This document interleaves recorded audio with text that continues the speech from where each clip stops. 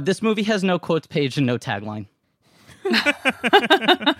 A new film by Jane Campion. That's the tagline I'm seeing here on the on the poster. Right, and then there's a pull quote that says "spectacular." It's a movie quite unlike any other you're likely to see. Sweetie is an original. It's from Vincent Canby. Vincent Canby, the legend. He was right. Could I have taken an extra 2 minutes to look for other places where there's maybe a quote not on IMDb? Yeah, maybe I could have. I don't know. That's where it should be, though. Yeah, I'm not seeing any tags. I mean, this is the first time we've had a movie that has neither. We've had movies before with no quotes page, but very few. Like 2 or 3 in total, I remember. Someone build out the quotes page. This movie's got lines. This movie's got lines. Official selection, Cannes, 1989. That's a tagline on one of these posters. Okay, I got one. This is from cinema-fanatic.com. And they do a movie quote of the day. Mm-hmm. And here was their movie quote of the day at some point. What if it does die? What? The podcast. Well, we'll get another one. Yeah, but this is our podcast. Talking about the tree? The tree? Yeah, I don't know. Yeah, that's good. The accent was bad. I did a bad job. I wasn't prepped. I don't know. I don't have to tell you. Great start to a great app, Griff. Look, it's Just a great gotta app. Keep on going. It's a killer movie, but an absolute failing of the IMDb community. A website that's never done anything wrong. No, and look, this podcast is not going to die. The roots grow really strong. They can split concrete. There you go. Hello, everybody. This is Blank Check with Griffin and David. I'm Griffin. I'm David. I'm realizing now, you know this thing where people are logging podcasts on IMDb? Are they really? Like what does like that their mean? movies? Yeah. Okay. Yeah, like a podcast is like a TV show, and then every episode is like an episode, and they add them to people's IMDb credits. There's a Blank Check IMDb page now, and someone should start building out that quotes page. Oh, God. Ooh. Oh, yeah, here it is on my IMDb page. Right, you got the credit. But I think they're the only singular episode listed. Praying with Anger. Yeah. Praying with Anger, Wide Awake. There are no other episodes filled out. Well, someone get on that. Not me, though. Not me. Not me. No, thank you. This is a podcast about filmographies. Directors who have massive success early on in their careers and are given a series of blank checks, make whatever crazy passion projects they want. Sometimes those checks clear, and sometimes they bounce. Sweetie. Very good. And that was a little joke. It's a miniseries on the films of Jane Campion. It is called The Podcastiano. The Podcastiano. Oh, okay. Yeah. Okay. I only got it. Reaction. I only could hear it when David said it. Sorry. I think I it will work enunciated. visually. I think visually it's going to track. Today we're talking about her second feature film, her first one that was intended purely theatrical, which is called Sweetie. And returning to the show, co-creator of Search Party, Sarah-Violet Bliss. Hi. Hi, Sarah-Violet. I feel shy. You should. All of a sudden, you feel shy? Yeah, this happened last time, I think, too. Suddenly, like, when you introduced me, I was like, oh, no. Then you clam up. Right, the pressure's clam on. up. It's not like the Wild West of the first couple minutes where you haven't been introduced yet. You can say anything, but it doesn't count. Laugh. A little Right. giggle here and there. Little giggle, scattered giggles. Right off the bat, I just want to say there were two big texts that happened in the Blank Check text thread last night. One is David sent us a video of. I think just a picture. Was it not like a live photo or something? Or was it just Maybe a it's a still? live photo. It might be a live photo. It might have been a live photo. I don't want Yeah, to there tell you go. tales out of school. It was a live photo of his daughter, the boss baby, Oh. watching Sweetie. She did. I just had it on, and she was transfixed by it, I think because it's so colorful. She doesn't always pay attention if the TV is on, but I think because it's just such a, vibrant, stark-looking movie, she could not stop looking at it. Transfixed by Sweetie. She's fully like locked in. Yeah, you just said her name there, which whatever. Oh, bleep it out. Bleep it out. Bleep it out. Bleep it out. Boss baby. Boss baby. I saw this when I was a kid too, clearly older than a baby, but my mom was watching it and I too was transfixed in a way that that really got under my skin. So yeah, it's disturbing. Yeah, if you're a kid especially. Yeah, super bleak and disturbing, and but yeah, it's just funny to hear about your baby also having the same reaction I did as a child. How old were you? I think that I was. I want to say I was 9. Like I don't know. Sure. Yeah, something like that. This movie has like the aesthetics of a children's film, though. Like it feels like a Roald Dahl adaptation or something. You know. Yeah, it's weird. Got that odd energy. Okay, so David sends us that text about the Boss Baby last night, and then this morning Ben texts us. Do you want to read your text, Ben? Yeah, sure. I texted one of the best movies I've watched for this show. Well, you said, well, I get it because Sweetie fucks. Right. Because as we've said, David's daughter, the Boss Baby, was transfixed by the movie, and I said I got it because Sweetie fucks, and that indeed. So was the Boss Benny. It was kind of the Boss Benny having a moment, and yeah, this is what I'll say, and we'll obviously get into it more. I like weird, abnormal characters, and I just like when shit's different. And this was fucking cool as hell and so refreshing. I just recently had watched back to back the new Marvel movies. And then also kind of had recently watched Dune, and I was just like so samey. And then I put this on last night and I was like, man, I don't know. This is just exciting and refreshing. Yeah, you know what's another thing this movie has in comparison to the movies you just mentioned? Colors. Oh, right. Colors. That's true. Yeah. It's all anyone can talk about in this movie is the colors. But it is wild. Like, you watch this and you're just like, man, everything looks so fucking boring now. Yeah. I also... So I saw this when I was a kid, and it stuck with me. And then I believe that it was on the NYU list of movies to watch, like, before you get there, you know, like a very long list of movies that are like, these are important films. The canon. You know? Yes. Right. And I was like looking it up and I was like, oh my God, that movie, that's Jane Campion. Like, you know, because I was just a child, you know, at the time, didn't have any reference for the filmmakers and whatever. So yeah, I just had it was like I've had a journey with the film, I think. So it's like a movie that transfixed you when you were 9, watching it over your mother's shoulder. Then it kind of sticks in your craw. And then like decades later, you see it on a list recontextualized as important film. Yes. And you realize that it's not like, oh, that's some odd movie that gave me a nightmare as a child. Right. That is actually a thing. Exactly. By a director I now know is taken seriously. I mean, I think I mentioned this in the last episode, but my first time watching this movie, like, my awareness of this movie was, David, I want to imagine it was maybe a similar thing for you, but being like a Criterion dork teenager, right? Sure. And this and Angel at My Table, I think, were both fairly early releases. And you're like charting what each month, you know, the new announcements are.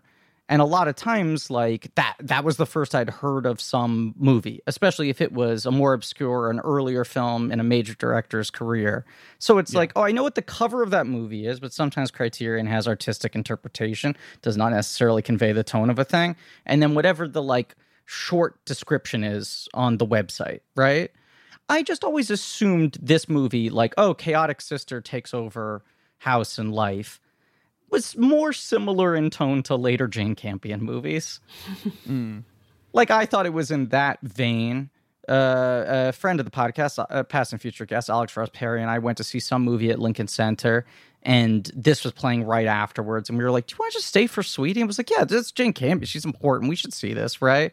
And then, like, 5 minutes into it, turned to each other and said, I had no idea this was the tone of this thing. Like even just the opening with the fucking psychic reading the tea leaves. Yeah. It was just like Question this is what this movie is. And just being pretty like flummoxed by it in a good way. Yes. But it is bizarre to watch this now with like the rest of her career in the back of your mind, I think, versus like when this is her first major statement as a filmmaker. I know what you're saying, because she becomes more of a lush and sort of prestige-y director, although she's always weird. I don't actually know how to totally clear. It is unlike anything else she's made, I suppose. Although I do think it's sort of a piece with An Angel at My Table. That's a very different movie, but they're both about being a young woman in some way, I guess. But that's the sort of shared thing. Is this like her only movie that could be fairly categorized as a comedy? Yes. Well, right? It's an odd it's been comedy, a long... but I think Holy Smoke is the other one. Holy Smoke is the one that's sort of very heightened. That's the only reason I'm like, Holy Smoke might have like a lot of sweetie energy in a weird way. So we'll get to Holy Smoke. I don't know. So SV, like, are you a Campion fan in general? Like, how do you feel about the whole canon? I realized after I because I was like, how does this compare to her other movies? And I've seen the piano the piano lesson, whatever, and the piano lesson. Yes. But like, it's pretty vague in my head, and then I was like, wait a minute, I haven't seen any of her other movies other than these two. So and I like, again, knowing that Jane Campion is supposed to be important, I have yet not seen her movies except for this one that has stuck with me. And then when I think about the piano lesson, it's like the thing that really sticks with me from that is the weird sex scenes, and that kind of resonates in this, right? Absolutely. And the non-sex scenes as well. I like the sort of weird non-sex in this movie. Griff, for me, look, Jane Campion came into my life because when I was 7 or 8 years old, The Piano came out, right? I was 7, right? And that was a movie where I was like vaguely aware of grown-up movies at that point. I'm watching the Oscars. There's this movie called The Piano. Right. And I'm like, oh, okay, is that like... It's like a movie about someone who plays the piano, and that was a movie that all adults had to see, right? Like that was like, which is so funny to think about, considering that this was a New Zealand director of little, of like very arty note, right? Like had suddenly made this big movie with American stars in it, and it's like, we're all going to go see The Piano, and I just remember my mom being like, there's the piano on the beach, and I you know what? I can't explain the movie to you. I can't even begin. Yeah, like, and that's how I feel like Jane Campion goes for a lot of her movies. Absolutely. Yeah, and as much as she is a major filmmaker and has been for decades, she also has a filmography that's widely underseen because a lot of her movies come out and are greeted with like skepticism.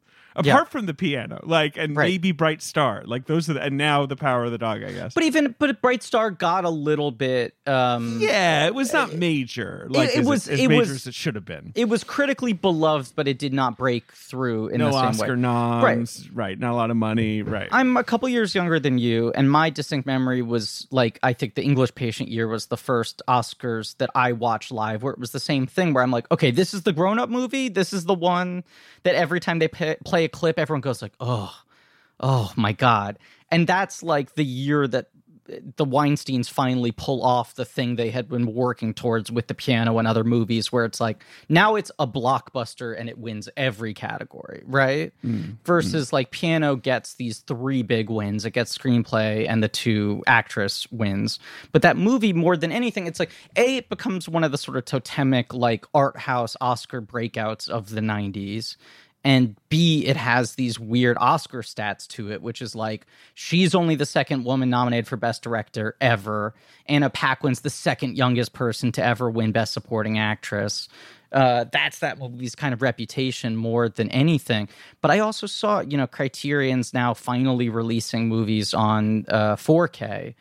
And I saw someone online defending it, being like, well, the thing that's great about Criterion is they're putting 4K releases out of movies that otherwise are really obscure and would have been forgotten, like The Piano. And I was like, you don't understand how large the shadow was of The Piano throughout the entire 90s. The shadow of The Piano. Right, but it was. And like her other movies couldn't come out from it, But like it was a huge fucking deal. And as you said, Dave, it felt like a movie that was like mandatory viewing for all intellectual parents. Right. Had to see The Piano. So that's why it's funny to come back around, to this early work. And you're like, oh, this is like having like, what if your big sister was this like horny poltergeist like that you couldn't get rid of? Right. Like, right. And it's so audacious in a plot way as well, where like the movie is called Sweetie. It's ostensibly like as you might, maybe you read the back of the DVD box and it says like, oh, it's about her sister bothering her. And you watch it for like 25 minutes and you're like, where's her sister? I don't get this. This is about like a mousy girl who's like steals away a sort of a dumb guy. Like, I don't even know what you're, like there's nothing about this movie that really obeys how movies are supposed to work.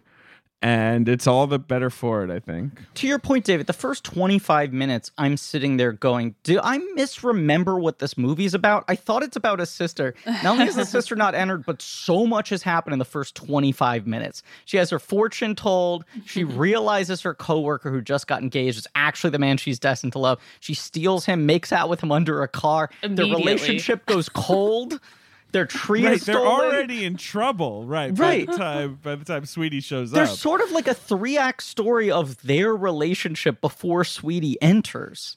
It's a lot of pressure to plant a tree like for your like relationship. I relate to that. Especially because it was founded upon omens. And so it's like the first sign of the tree not being healthy. It's like, how are they not going to get in their heads about it? It's just... It is wild how fast this movie moves and how much it goes through. Yeah. I watched this movie twice in the last 24 hours because I watched it with commentary once. Oh, sure. Cool. I was just very curious to hear how she talks about this movie. Is it just her or is it like her and Gerard Lee or something? It's her and the DP and then Gerard Lee really? Shows up 30 minutes in like Sweetie crashing the commentary and changes the whole flow of things. I did like minimal research, but she and Gerard Lee had been in a relationship before they wrote the movie, which is pretty weird. They had been in a relationship and the movie is based on his family, but she kind of muddles that by dedicating it to her sister, which makes you think it's about her, but she was like, no, my sister had just been going through a lot of shit, so I was kind of dedicating it to her. The thing she says in the commentary is Campion's mother has like horrible depression. Yes. At the end of shooting this movie, in the last couple weeks, her mother has a suicide attempt. And her sister like packs up her life and goes to tend to her mother so that Campion can finish making the movie. So that's the main reason the sister gets the dedication. Right. But it also makes But given the context of the movie. Of course. But then when you hear that, you also wonder, is the movie perhaps a little bit more about her relationship with her mother than it is about her relationship with her sister? Because she's like, my sister is more gregarious than I am, but both of us are pretty grounded, pragmatic people. But she does admit, and this is in our dossier, Griff, like she knows she's being a little cheeky with the dedication because she knows how people are going to take that. Like she knows how it's going to come off. But I do think like this is obviously a heightened thing, but it is something that happened to Gerard. That's his name, right? Gerard Lee.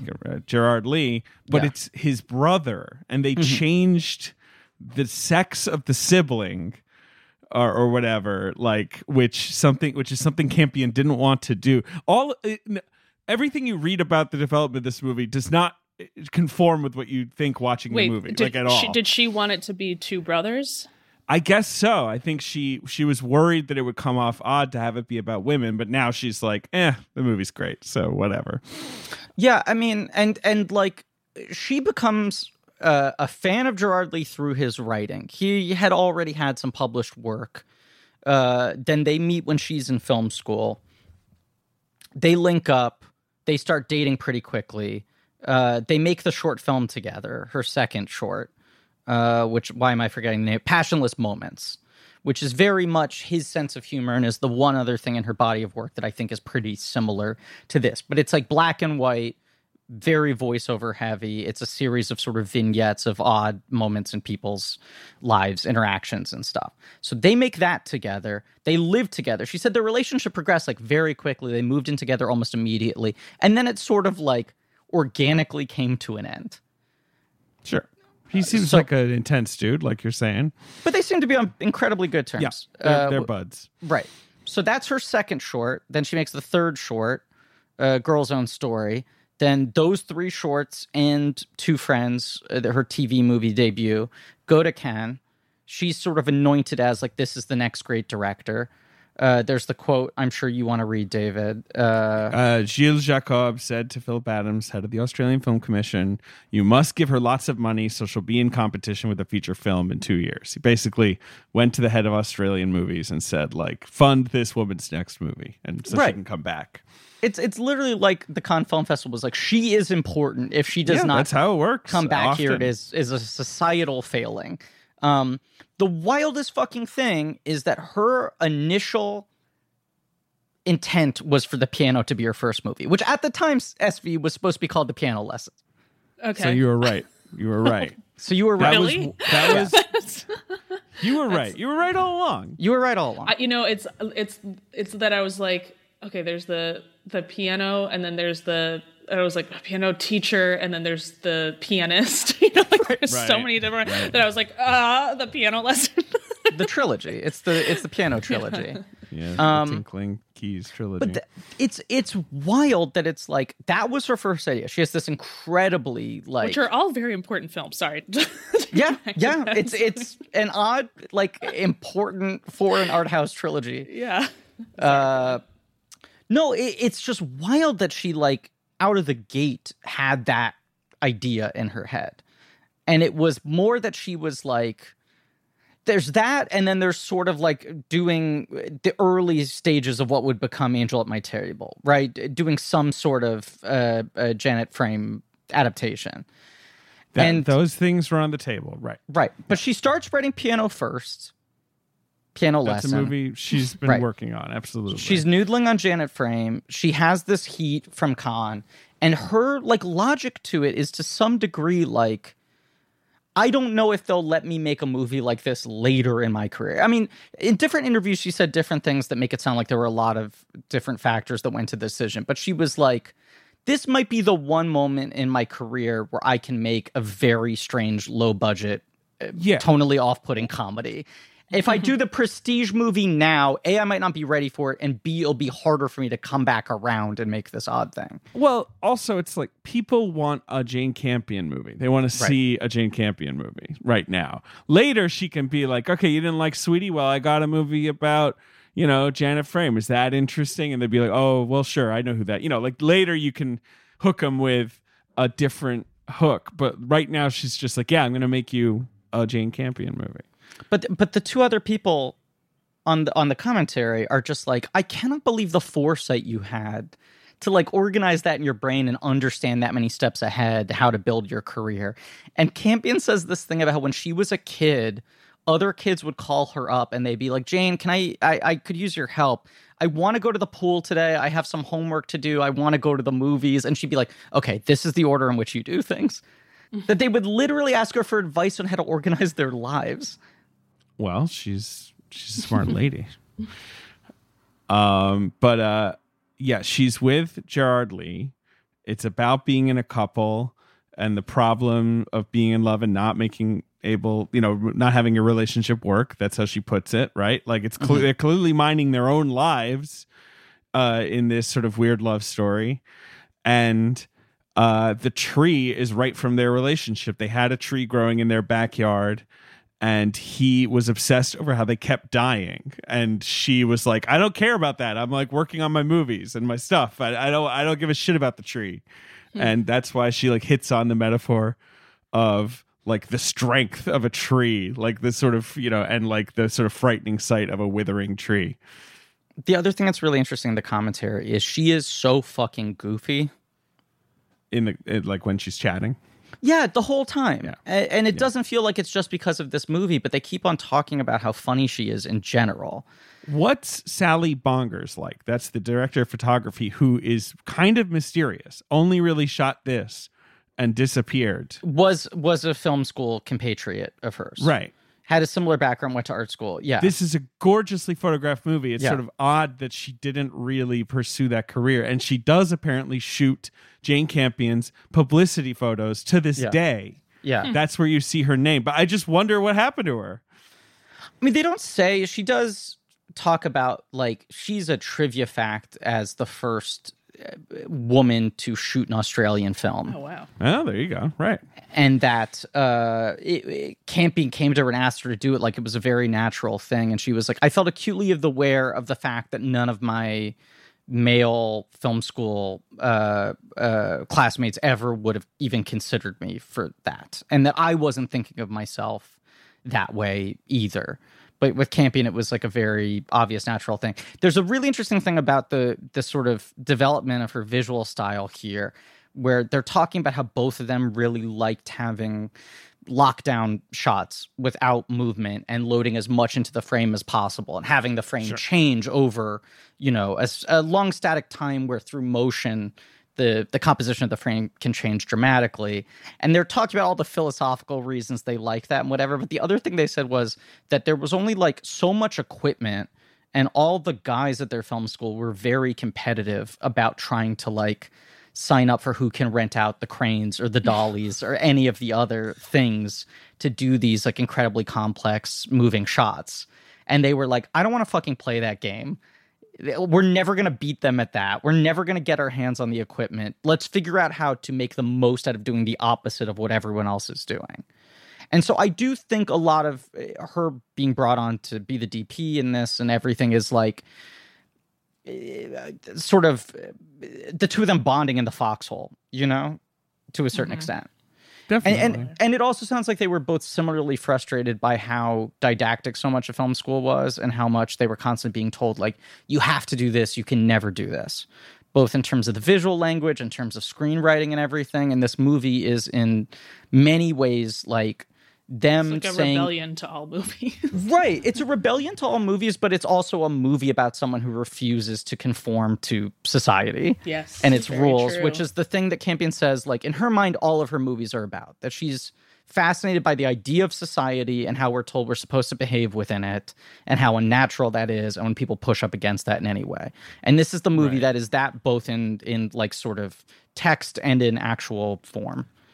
But it's a very rich metaphor. The whole idea of Sweetie is odd. I don't know how else to put it. Like the idea of your sister or your sibling or whoever, like someone who you are like, this person is a problem. This person is messing with me, and no one else being aware of it. Like I just love how outsized she is compared to everyone's reactions to her through most of the movie. You know what I mean? Like, like that she's so wild, and only one person seems to really be bothered by that until the end.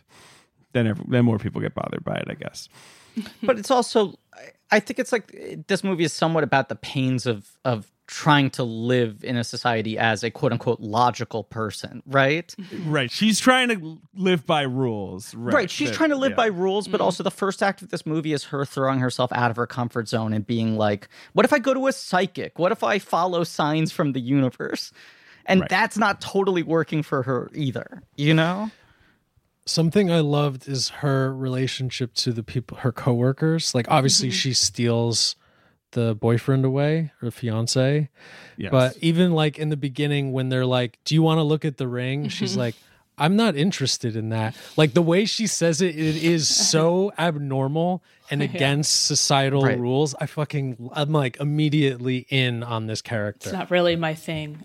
Yeah. That's not really my thing. Like that is such a funny answer to that question. She's as strange as Sweetie, just in a completely sure different way. Yeah. Karen Colston is the actress playing Kay. She's so good. She's in multiple Campion movies, as is Genevieve Lemon. Genevieve Lemon, sorry. Genevieve. Yeah, I don't know. Genevieve Lemon, who is great and who I think a lot of people in Australia know from other things as well. She was like on Neighbours, which is a famous soap opera for you. That was her sort of breakout, and she'd done a lot of guest starring parts on Australian sitcoms. Good neighbors become good friends. That's the theme song to Neighbours. You know the Neighbours theme song? Neighbours is a huge deal in Britain. But how Australian, would you know that? Well, that I grew explanation up in only what? God. And beyond that, I was a member of the Neighbours Society, which was a university society that I belonged to. You paid £5 to enter. Our only platform was that Neighbours should be played in the student union anytime that Neighbours is on the air, which was like twice a day, like 12 and 5 or something like that. And we succeeded in that. And then we had thousands of pounds because everyone decided to join the Neighbours Society, and we threw a huge party on the beach. Wow. I mean, I was barely involved in any of this, but it did all happen. That's nice. You didn't pocket it. You spread the love. You gave it back to We your were like, neighbors. well, right, yeah, we got all, Yeah. well. Yeah. Good neighbors become good friends. Neighbours, much like Home and Away is the other big Australian soap, but Neighbours is one of those soaps that it's like porn with the sex cut out. Like it's sort of this very strange, heightened world. The dialogue is very bizarre. You know, like it's just sort of a cult fascination in Britain. Yeah. Neighbours. Anyway, when else am I going to sing the Neighbours song on this podcast? SV, Yes. you saw this movie as a child. Yes. You rewatched this movie when you're going to NYU, or did you just note it on the list? I'm like, did I rewatch it or did I just watch the trailer to be like, what? There was I think this is what happened. That I watched the trailer because I was like, I can't watch all these movies, and so let me see which ones, like whatever. And then I watched the trailer and I was like, oh, it's that movie, and think I was also like, I don't want to watch it again. And then I also think that scenes were brought up in classes at one point. Like I know that I've revisited it a couple of times, but not like fully until watching it for this. And So really what had was to it like? That was my myself. big question, right? Like, how does this movie compare to your memory of it as a child, as a thing that's kind of haunted you? Yeah, the movie is so primal that there are still things about it that affected me in the same way, that it's like it just gets in you in this kind of way that as a child I didn't understand what was making me so uncomfortable, and then as adult it was like, oh, okay, it's these family dynamics that are like impossible to break, and everyone's sort of falling apart, that really touch on like the shadow of what families can become and be, and feeling like just an ickiness again. Like I both times feeling icky. This time I would say it was like, I don't think I'm actually enjoying watching this, but I'm feeling like I know that it's really good. It's like, I don't feel like I want to necessarily recommend this to people, but you have to, like, it's definitely good and like moving in a way that has stuck with me both times or however many times I've watched it.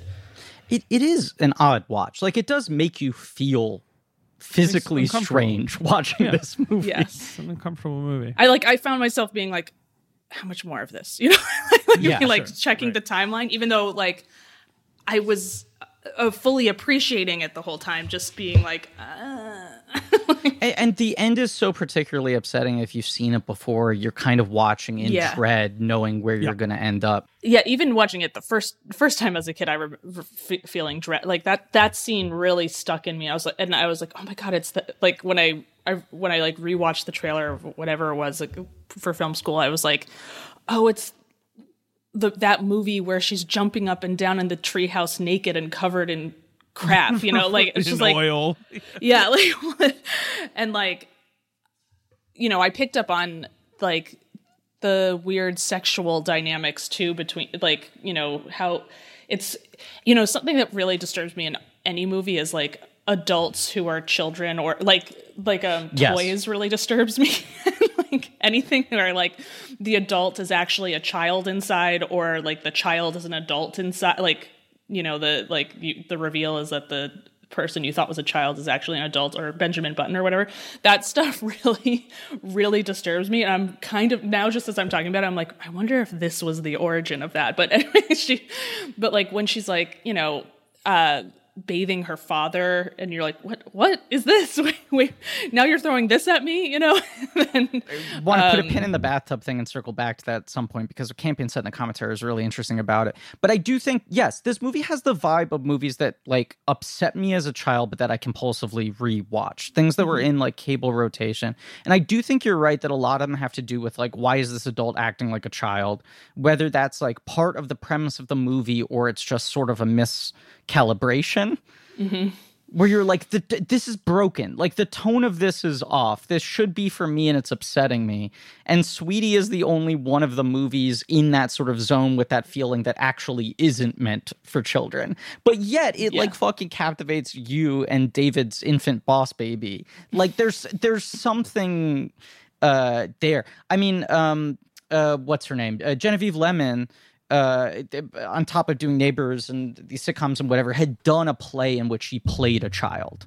And like, that was the thing that sort of brought her to them, their attention, and said like, oh, this is, if she could do that for the whole movie, that's what we need.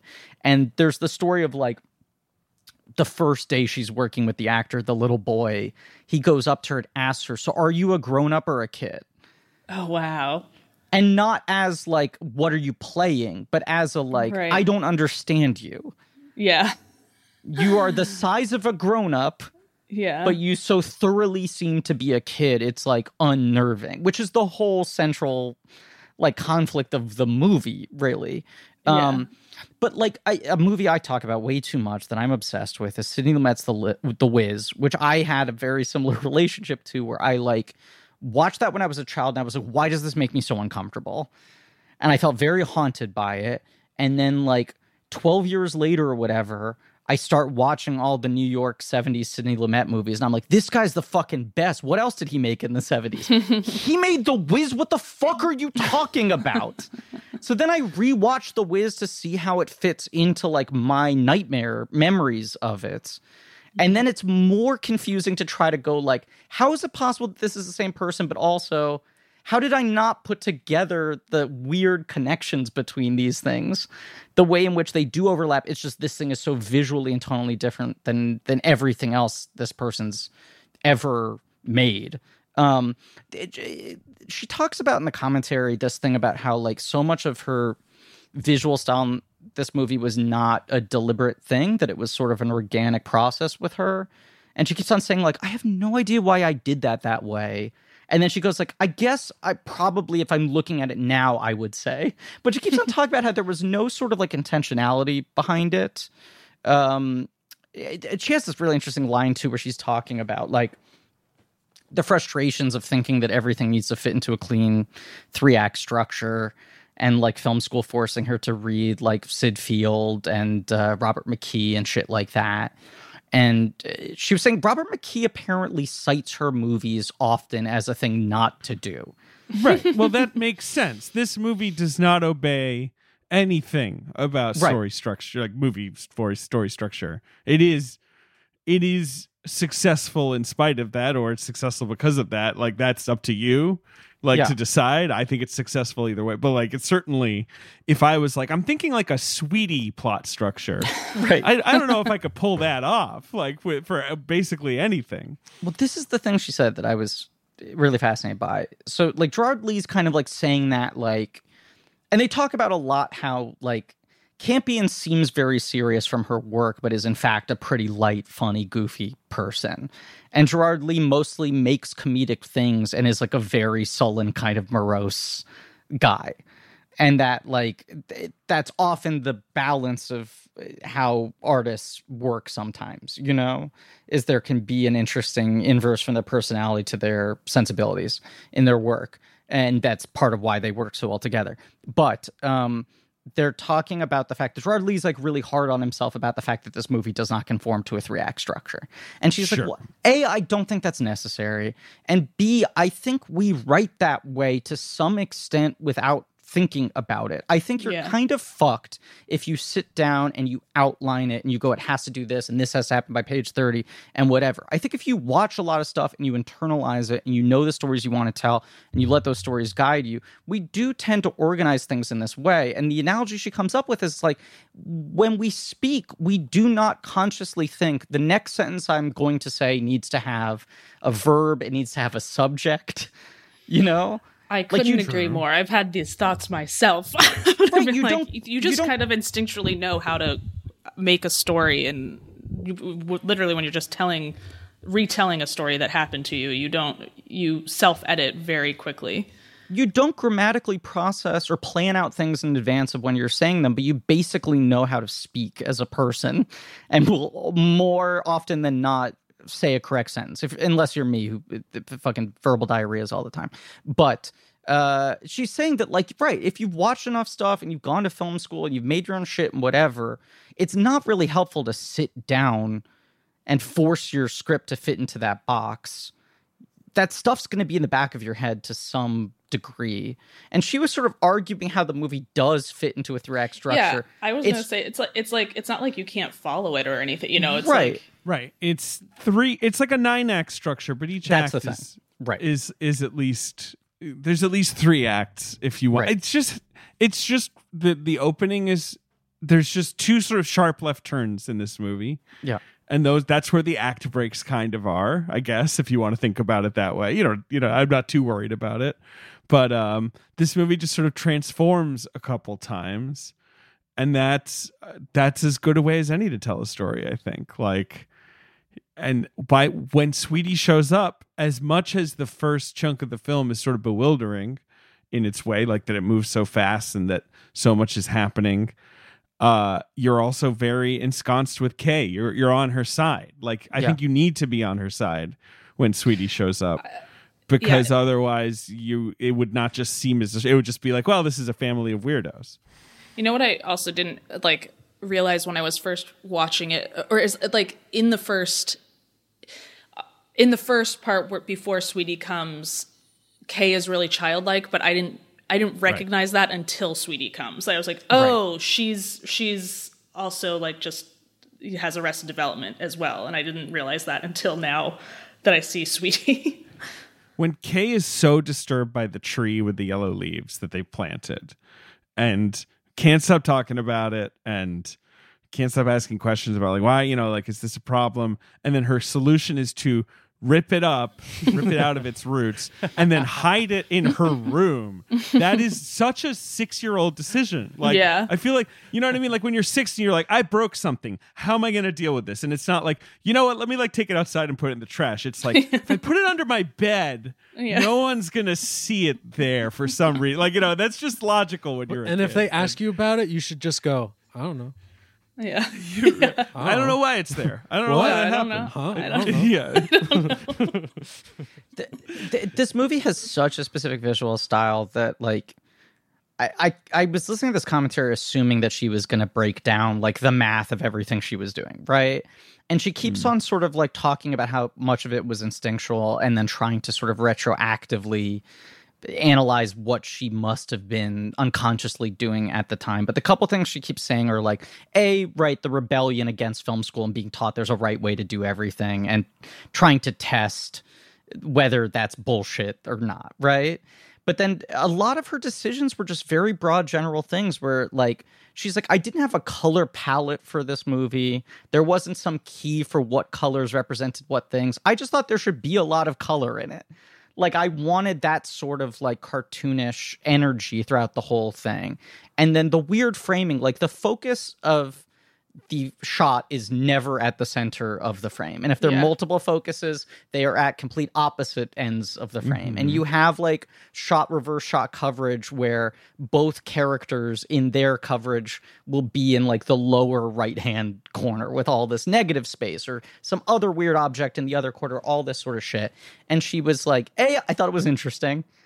And if I were to look at it now and try to think about what I was doing, I think it was from the very beginning consistent throughout the entire movie, trying to create a sense of unease. So you have the color and the sort of energy and the poppiness making this movie feel like it's a comedy. But I'm never going to let you get comfortable because every single frame is kind of unbalanced and quote unquote incorrect from how we're taught movies should look, which is just such a simple but like obvious way to approach it, you know? Yeah, honestly, it's kind of like, it's like a relief as a director being like, oh, you don't have to like overthink. It's like, she's just like, I don't know, I just chose it this way and this is, right. I guess that my subconscious was doing the work for me to make it feel uneasy or whatever, you know? And like, how, as I was watching it, when you're talking about like a character being in one side of the frame or whatever, I like my film school thing, I was like, are they crossing the line here, or is he just in the other frame? Like, I can't Dare tell. they cross the line? Yeah, dare they? But it's like, I don't even think they're crossing the line. It's just I don't think so they are either. opposite of the language we're sort of used to of how these things look and feel and whatever. But it like fucking doesn't matter. It achieves the effect she wants of putting you in the right headspace to watch this movie. And I do think so often, like, she says this thing too about how, and this is part of her sort of philosophy of having the camera locked down and having as much happen in one or two shots as possible within a scene or whatever. But that, like, she'd watch other film school people who would have like two really important shots in a sequence and then would want to shoot like 3 or 4 other setups of coverage just for insurance. Right. And she was like, well, then you don't have enough time for anything. The 2 shots that actually matter, you're rushing, you're not getting them right, or the performances aren't right. And then you're getting a bunch of other shots that you don't need. And I was like, what if I only spend my time on the shots that I actually do need, and I take the time to make sure they're as good as they possibly could be in every sense? And she said they do the dailies every day. And she had a lot of like female crew members on this, but it was still probably, when you say a lot of female crew members, it was probably 15 to 20% female, right? Mm-hmm. Yeah. And they would do these screenings of the dailies at night, and the crew and the men would like laugh really hard. They'd be like, this is great. Oh my God, this is so good. Should have shot more coverage though. Like, even when it was working, they still acted like she was doing something wrong by not giving herself the out to cut away from the weird thing she had chosen. She was like, but it's working. Like, you like it. Like, it fucking served its intent. But some of these shots, like there's where all the women are curling their hair at the same time. I love that shot. There's the 2 cowboys doing the weird dance together. Yeah. Oh, that scene is also so confused. I'm like, wait, what? This is where did they go? Like, what? I don't know. She said this is a thing that she likes a lot, that she did a lot like in college. Line dancing? No, to go to see the mounds. Oh. Sure. Which are the those thing weird about New dirt Zealand. Mans. Right. Yeah, that these there's a lot of weird shit going on in New Zealand. Especially, I keep thinking about like pre-internet New Zealand. You know? Yeah. There's only so much you can fucking do. Like, probably. She made it sound like it was a semi-widespread thing that she liked a lot. That she would do very often. It sounds fun as hell. Go to see a big dirt mound. That's what they do. They're like, we're going on a vacation without Sweetie, and that's what they do, right? That's right. That's what that is. It's such a, they're like, you can't come to this weird thing, like to the dirt mound hoedown. I mean, the mother in this movie is a country western singer who had never acted before. Mm-hmm. She's very good. The dad too. Dad had never acted, right? The dad was like a background actor. Wow. Had never done like dialogue before. Yeah. She just loved his eyebrows. He's got those nice dad brows. But she also said that he showed up on set and he had like memorized all the dialogue, and he was like, so am I supposed to say it like a poem? What? Like a poem? Right, he was like, how am I supposed to say this? And it wasn't like he was looking for line readings. He was like, I don't know how people talk on camera. Fair. I guess I wouldn't know. And then the kid, she said, like, his parents worked so hard to get him memorized that he showed up on set and he knew every line backwards and forwards, but only as one continuous chunk. Like, he only learned his lines. And she said, like, do you know your lines? And he did the whole thing. And she had to, like, work to break it into pieces because he couldn't separate the lines in his mind. Well, she did a fantastic job because I love this kid. This kid He He was great. He's he was the best. He's like, buy a truck. He's just so rambunctious. Yeah. There's a really nice thing on the Blu-ray too with the two lead actresses who like have remained best friends to this day, like met on this movie and love each other. Genevieve Lemon was saying that like she loved to sing on set, and she would like do it in all the downtime. And then Campion started saying, like, while they were setting up shots, like, can you do another song for me? Can you do that one? I'm just, like, stressed out. Can you do the song? And would make her perform or perform for the entire crew, like, multiple times a day. And the two of them would do these songs together. And it was like, oh, she's, like, humoring me and how much of a ham I am that I like to do this. And then, like, whatever it is, 4 or 5 years later, they're doing the piano, right? And both of them are working on that movie as well. And she noticed that, like, with Anna Paquin, who's, 9 at the time? While they're setting up shots, she keeps on saying, like, Anna Paquin, can you, like, do a song? Can you, like, do a routine for everyone? Can you do, like, a handstand or something? And then she was like, oh, I thought she was humoring me as a performer. She was treating me the way she was later going to treat this child, which is, it is helpful to have them do a thing to get a lot of their energy out of their system and then make them focused right before the take starts. That's a good trick.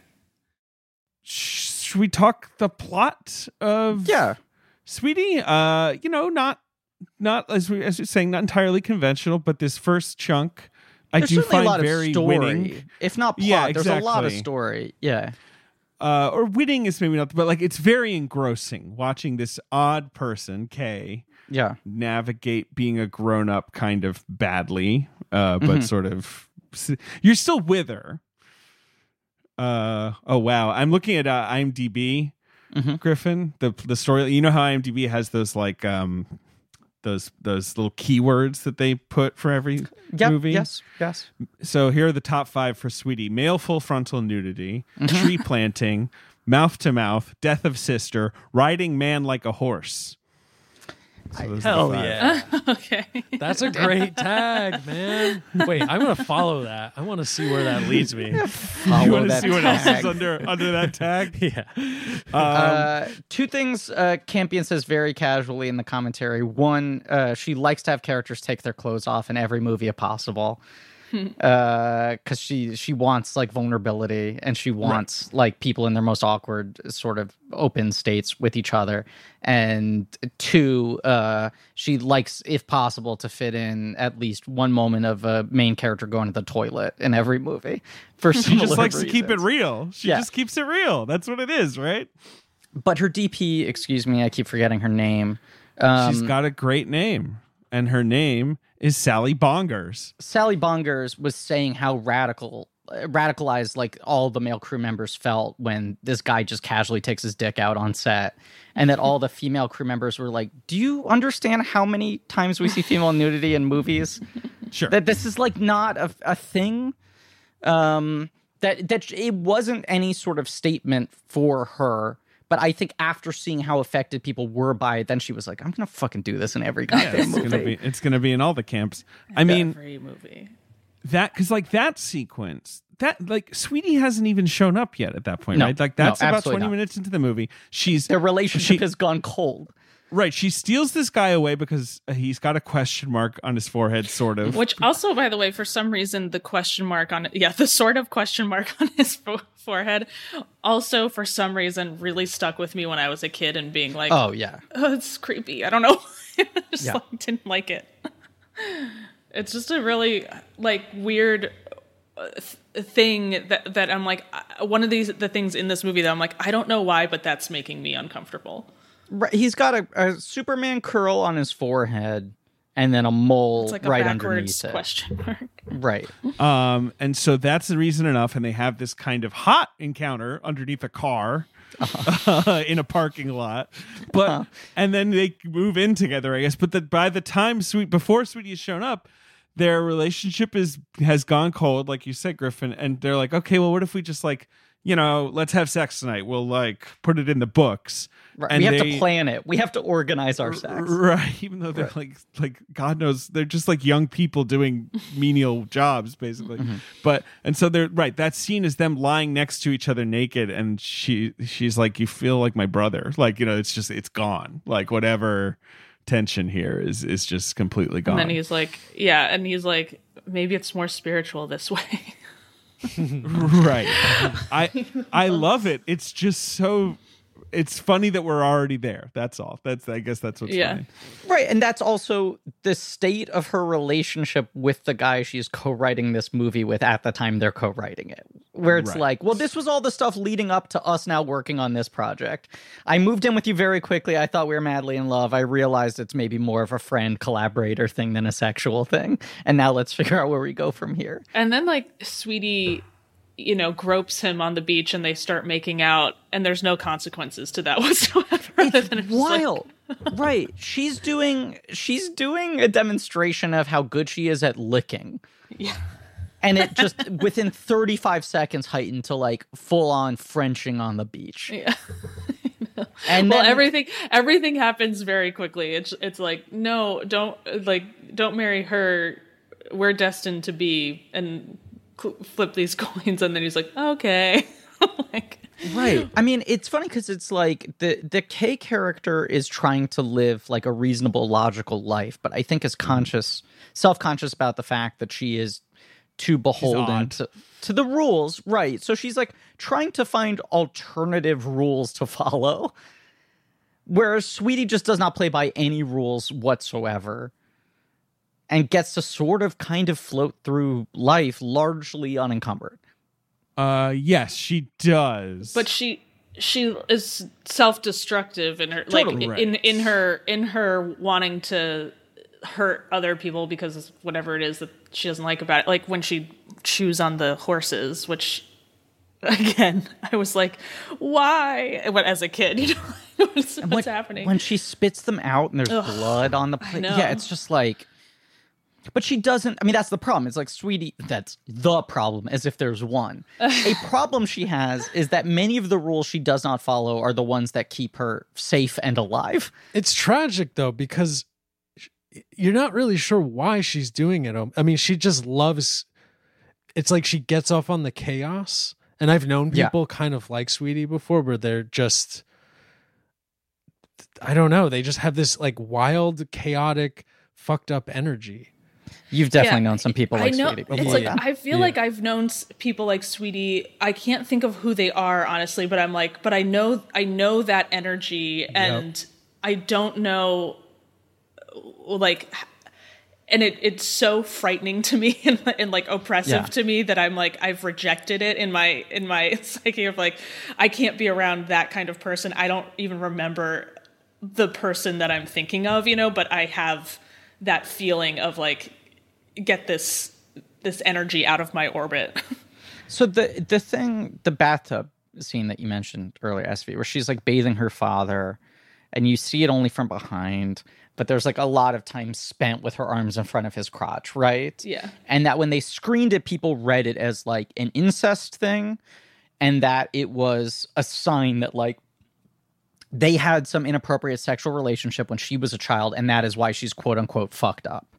Sure. And Campion was like, that wasn't my intent at all. My intent was she doesn't have any boundaries. She does not understand what she should or shouldn't be doing at any moment. And the fact that he just kind of sits there passively is showing that the problem is less that he crossed lines with her as a child. It is more that he at no point ever established any boundaries for her whatsoever.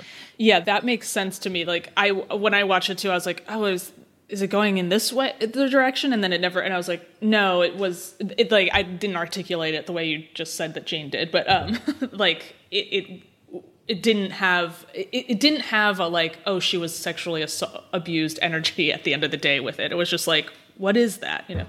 Right. I mean, I think you have to think about camping growing up with like a clinically depressed mother and having to contend with behavior that it perhaps is not exactly like this, is stuff that is sort of like irrational, cannot be explained. But Campion talks about her mother with like a great amount of empathy, where it's just like, it's this horrible fucking disease she has. You have no idea how awful it is to watch someone suffer from that up close, you know?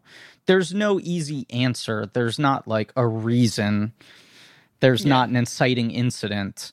You know, I mean, she's talked about in a lot of ways how it's, and this was her recording this commentary, what, like fucking 15 years ago or whatever. So it was, you know, even worse then than it is now marginally.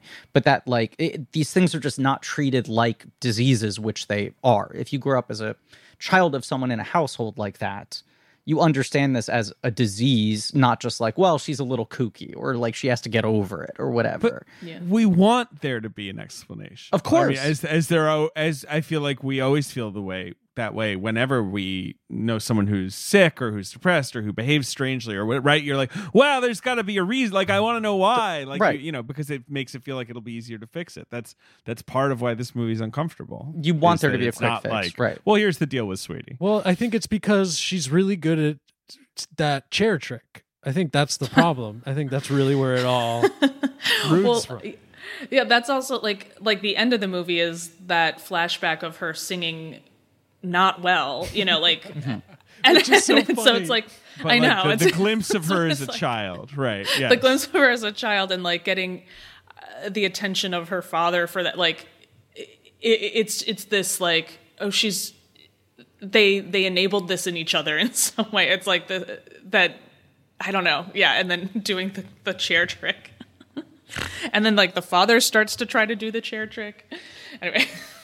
Ben, do you like her buddy? I feel like you must like her, Sweetie's, you know, Tom? her guy. Yeah, Bob. Bob. I'm sorry, Bob. Yes. Bob. Yeah, well, and that kind of, like, I don't think we have to spend too much time on it, but the 90s No, of I think we have this- to spend 45 minutes on Bob. Sure. I mean, the 90s of this movie, to me, Bob feels so just like kind of pulled out of that time where he's like, got this weird rockabilly kind of like punk kind of vibe to how he's dressing.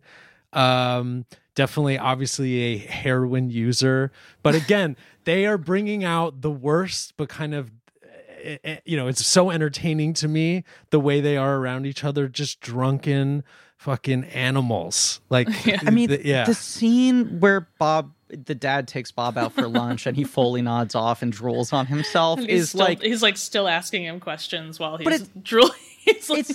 It's like so is she gonna make it?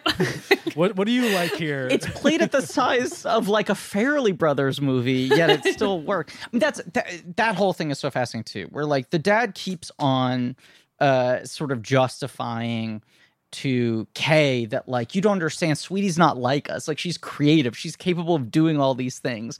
There's this sort of like rationalization of like, we cannot fix her because she's operating a different level than there's the a rest reason of us. she's this way.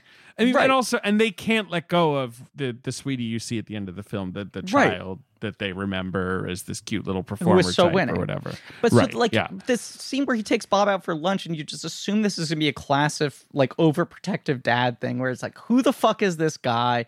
You've got her believing in some show business dreams. We've been down this path before. Like, I'm gonna lay down the law. And then his end point he gets to is like, so you really think she can make it, huh? Yeah. Like, he's doing all of the wind up of like, you have to understand, right? We've gone through this a lot. You know, she's been burned before, but you think she's really got it, and the guy's fucking drooling on himself. Also, he's clearly like hooked up with the waitress, and she hates his guts. Yes. And the dad is just kind of like, it's not registering with him at all. Oh my god, that scene's amazing. I love how much you love this movie, Ben. I didn't think about it. I didn't think that this would be the Ben movie, but I should have. Of course it is. It's so my energy. Like, chaotic, just weirdo people. Like, one of my favorite movies is Gummo. So it's like, come on. You know what I mean? Like, this is just, it's got that, like, I don't know, buzzy energy. it's funny to think about, like, this movie premiered, like, she's the belle of the ball, right? And she takes this movie to Cannes, and like some people boo it, which like is obvious, and some people are like disgusted by it. And I'm like, I read that and I'm like, well, yeah, Sweetie's a little polarizing. I'm not stunned to hear that it didn't like go over with like gangbusters. But I think for her, it was kind of like, what the fuck is this? Why are people mad? Like, she naively said, like, she said, like, we cried and cried, like, like that they were just going to be like hailed as heroes. And maybe that's another reason she sort of ends up now, like, after this, dusting off the slightly more prestige stuff, even though Angel at My Table and the Piano are still, very idiosyncratic. Like, they're very her. She does 3 more conventionally prestige period films in a row. Yes. And then her next 2 films after that are her only 2 hot, weird American sex movies that rule. And her only like present day films, which are very poorly received, both of them. True. That is true. And now she's back. Of course, her last 2 movies have been period films. Although, what's Top of the Lake is that's contemporary. TV, my friend. That's TV, sure. But yes. It is TV, but it's highly acclaimed TV. It's TV that played at the Cannes Film Festival. Yes. But no, it's just I find this movie so transfixing, but it makes me sad. And that's not a complaint. But it definitely bums me out. And I watched it last night, and my wife was very unsettled, but she was like, again, it just seems to be just sort of against the rules. Like, what it's like, it would be almost, I think, more easy to take if it was like about a person with a problem and you're dealing with the problem, right? Right. Like, here's Sweetie and here's what's wrong with her and here's what she's dealing with. But it never pins that down. So instead, you're just sort of constantly feeling like you're shifting uncomfortably in your seat. Yeah, also, like, when she dies, no one's really sad. And I also, as the viewer, was like relieved. I was like, thank God, there's some relief. Sweetie's out of my life, Especially since Sweetie's final act is so chaotic that you're like, I don't know how this is supposed to end. Like, yeah. The her jumping up and down in the treehouse goes on for so fucking way long. And you think the kid might get her, like, obviously you're a little worried about the kid. Like, there's that sort of creepiness to what's happening. But they keep on doing that shot for underneath where you see sort of like the floorboards like creaking. They just string it up for so long that, yes, I do think there's a relief when it finally happens. They like immediately cut to the kid safely grabbing onto the trunk of the tree. Like, he caught himself and he doesn't have a scratch. And then she's there dead. She will not stop like coughing up strawberry syrup, right? It just like keeps on coming out of her mouth. But there's the relief, and there's also, I think, the sense of like sad inevitability from her family, where they were just like, "Well, it's a matter of time." Yeah. Also, it's like, call the police or call someone, and they're just standing there, and you're like, "Yeah," and they're like, "Just let it be. let this moment happen." It feels like an animal a little bit. Yeah. Like they're like she's so animalistic, but almost kind of the way that she's treated. Yeah, in that moment, it feels like the passing of an animal, like the stakes are lower. Yeah. That was the other thing that Lemon said, and the making of thing is that she had done another play right before this where she had to be naked on stage the entire time. So it was like, right, those like, are I'm the into 2 it. things. I could be right. Well, not like I'm into it, but it's like I've desensitized myself to this. I could be naked for 4 days of filming. I can play a child the entire time. I know how to do this. Jane, please, can I tell you one thing? I have no problems being in the nude. That's what she says. When Jane, because Jane was like, Campion was like, look, if you want to wear clothes for the scene, I won't make a fuss. And Lemon was like, nah, that's fine. I get it. Even when she is wearing clothes, though, like, those clothes are like dress up she's clothes. Spilling out. She's like them. Still like naked. Right. It's like, and like, how many scenes in this movie does she just like suddenly take off her shirt? Yeah. Like, she's in underwear for a good percentage of this movie. I mean, there's the thing in this, SV, like, when it's right, she doesn't know how to dress herself, like, or whatever. She gets halfway done, and then she's sort of like, "This is it, right? I don't have to like button my shirt or put on." It's like she also has like Madonna gloves on, Her look is so wild. There's the thing in this SV, which like when I hear people talk about Search Party, right? Like so often they go like I have to like space episodes out because it makes me so uncomfortable.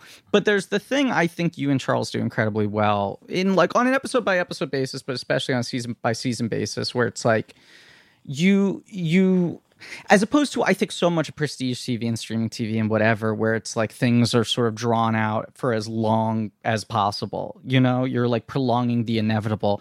I feel like the two of you and everyone else who works on the show with you will like write yourselves into corners of just going like, what's the most extreme, fascinating thing that could happen now?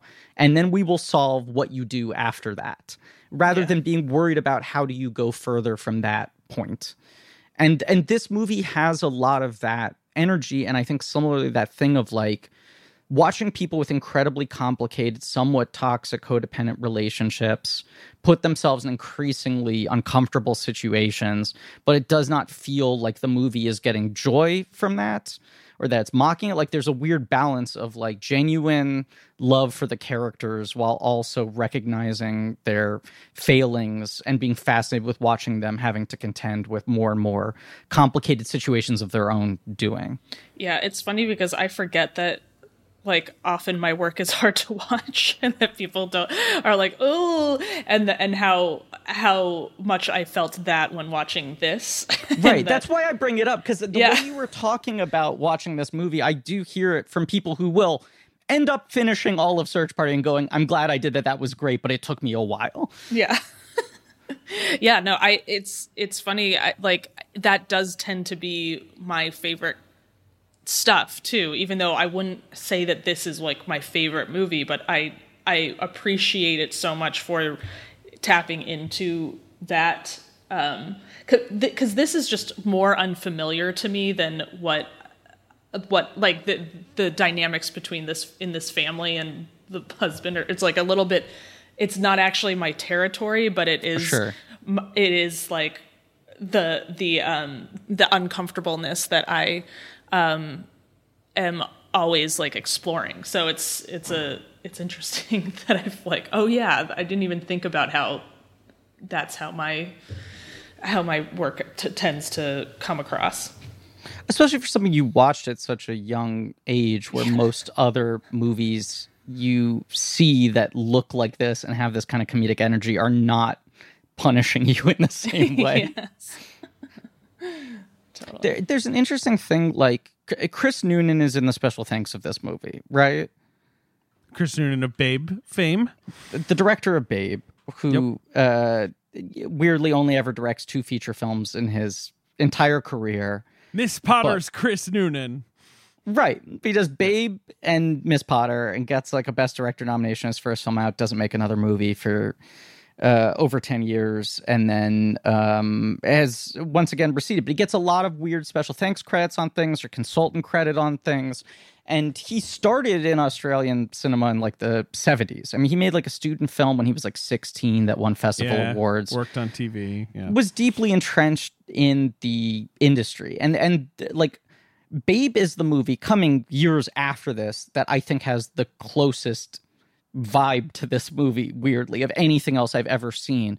But there is some sort of shared like continuum between like this, Babe, obviously the other George Miller films, but especially his earlier films, the early Peter Jackson movies. Like there is some odd, overcranked, cartoonish, but like quietly dark New Zealand, Australian comedy vibe that I never really see in American films. No. And most of those filmmakers end up like, as they get older, evolving that style a little bit and going out of it. But like there's a very specific feel to these movies. And also, I guess most of those films I mentioned are all happening around the same time. I mean, those careers are all starting in the late 70s through the mid 80s. That's when like Australian cinema is revived, and you're right, like that's when there's serious investment again, I guess. Right. That's where all this is coming from, and maybe they were film school contemporaries. I don't know. I just wonder what's culturally going on there. There's this like very it's weird like down there. these dark Looney Tune movies, you know? Yeah, it's weird down there. It's weird. I don't know. I don't want to be stereotypical about Australians, but Australians are all crazy. It's the craziest country in the world. David! I have like bananas. no concept of what day-to-day life is like in Australia. Every time I see a movie that takes place in Australia, I feel so the environment feels so foreign to me, and literally like winter is summer and summer is winter there. Exactly. Like Christmas Winter, and Christmas and summer. What? And like it just feels so. There is something about a lot of Australian movies that I'm just like have a sense of unease with them, and I like Muriel's Wedding, which I love. Oh yeah, it just there is also that same sort of like discomfort, and I'm very curious what literally just what it's like to live in Australia. Yeah, it's weird. I don't know. I've never been, and I grew up in a country that is super biased and stereotypical about Australian people, which is the country of Britain. America's, I don't know America, we judge Australian people Outback a lot. Steakhouse. I think Americans, Crocodile Dundee. I think the American take on Australian, right, is the Crocodile Dundee take, right, where it's like, oh yeah, those guys are like a good time. They drink beer, they throw shrimps on Barbies, they wrestle crocodiles, right? Like that's what it's like down there. Whereas I think Brits are like they're savages. They're crazy. Like, like they drink even more than we do. And they, I don't know. There's this sort of like harsher edge because Brits are so prejudiced about certain countries. It's very funny.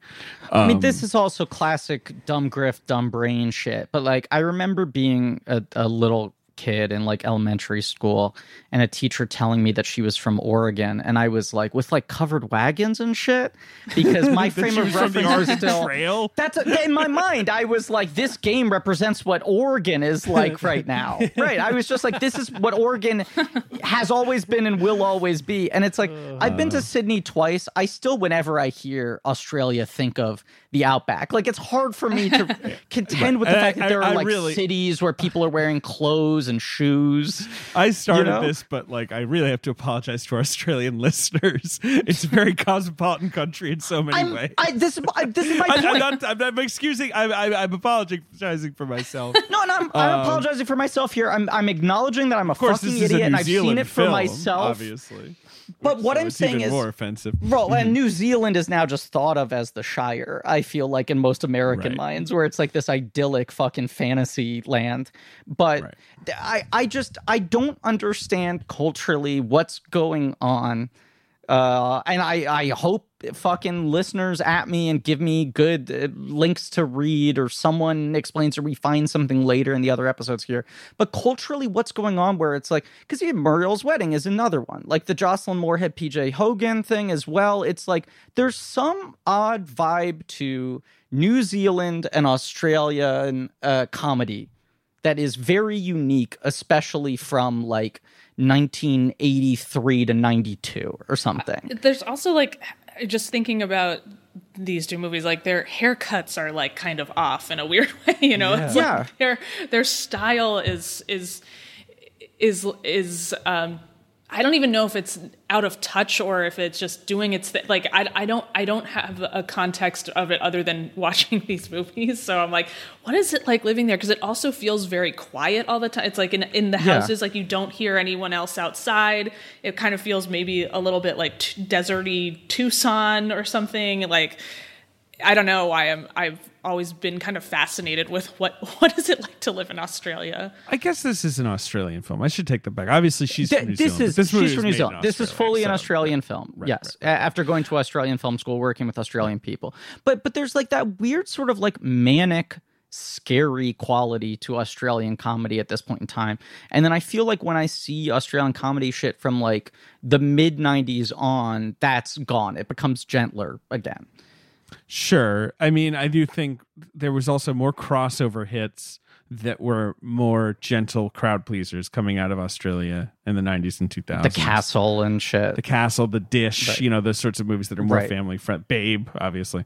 But, there's a weird sort of, there's weird humor and sort of avant-garde stuff always bubbling out over there. It's, so it's at the ends of the earth, and the sun is 2 inches from your face. Sure. And right, there's David, scorpions and stuff. Oh, sorry, I'm slipping into stereotype on. again. Yeah, there's this doesn't weirdly the movies almost feel Todd Solondz-y in a way, in that era. Sure, this one especially. Australia. Yeah, it's interesting. Anyway. Todd Solondz is a good comparison for this movie. Welcome to the Dollhouse is a decent comparison for this movie. Welcome to Dollhouse is more straightforward plot wise, right? It's yeah. right, but still. But it's like if Danny DeVito directed a Todd Solondz script. Right. It's more whimsical. It's a little less bleak. Sweetie isn't bleak exactly. There's this weird fable quality to this movie. I guess because it's so heightened. That's their protection you have with Sweetie. Right. You're like, this isn't real. Because again, I do think it's sort of like a haunting movie. Right? Yes. You could describe it that way. She really is kind of like a poltergeist. Everything she does is so weird. Yeah. And she's this sort of problem they have to confront and weather and destroy. And then they're free of her, but they're still kind of haunted by it. Because the last shot of the movie is haunting, the ghostly glimpse of her as a baby, as a kid. But this is what I just keep this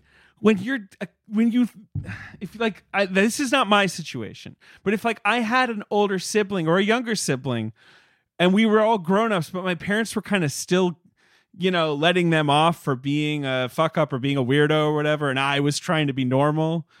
And maybe, that sibling just kind of grows in your brain into this sort of super chaotic person, beyond, they're taking maybe this story from Gerald Lee's life. And they're just what if we just inflate the personality to these ridiculous proportions of your wild sibling who everyone is indulging in a weird way.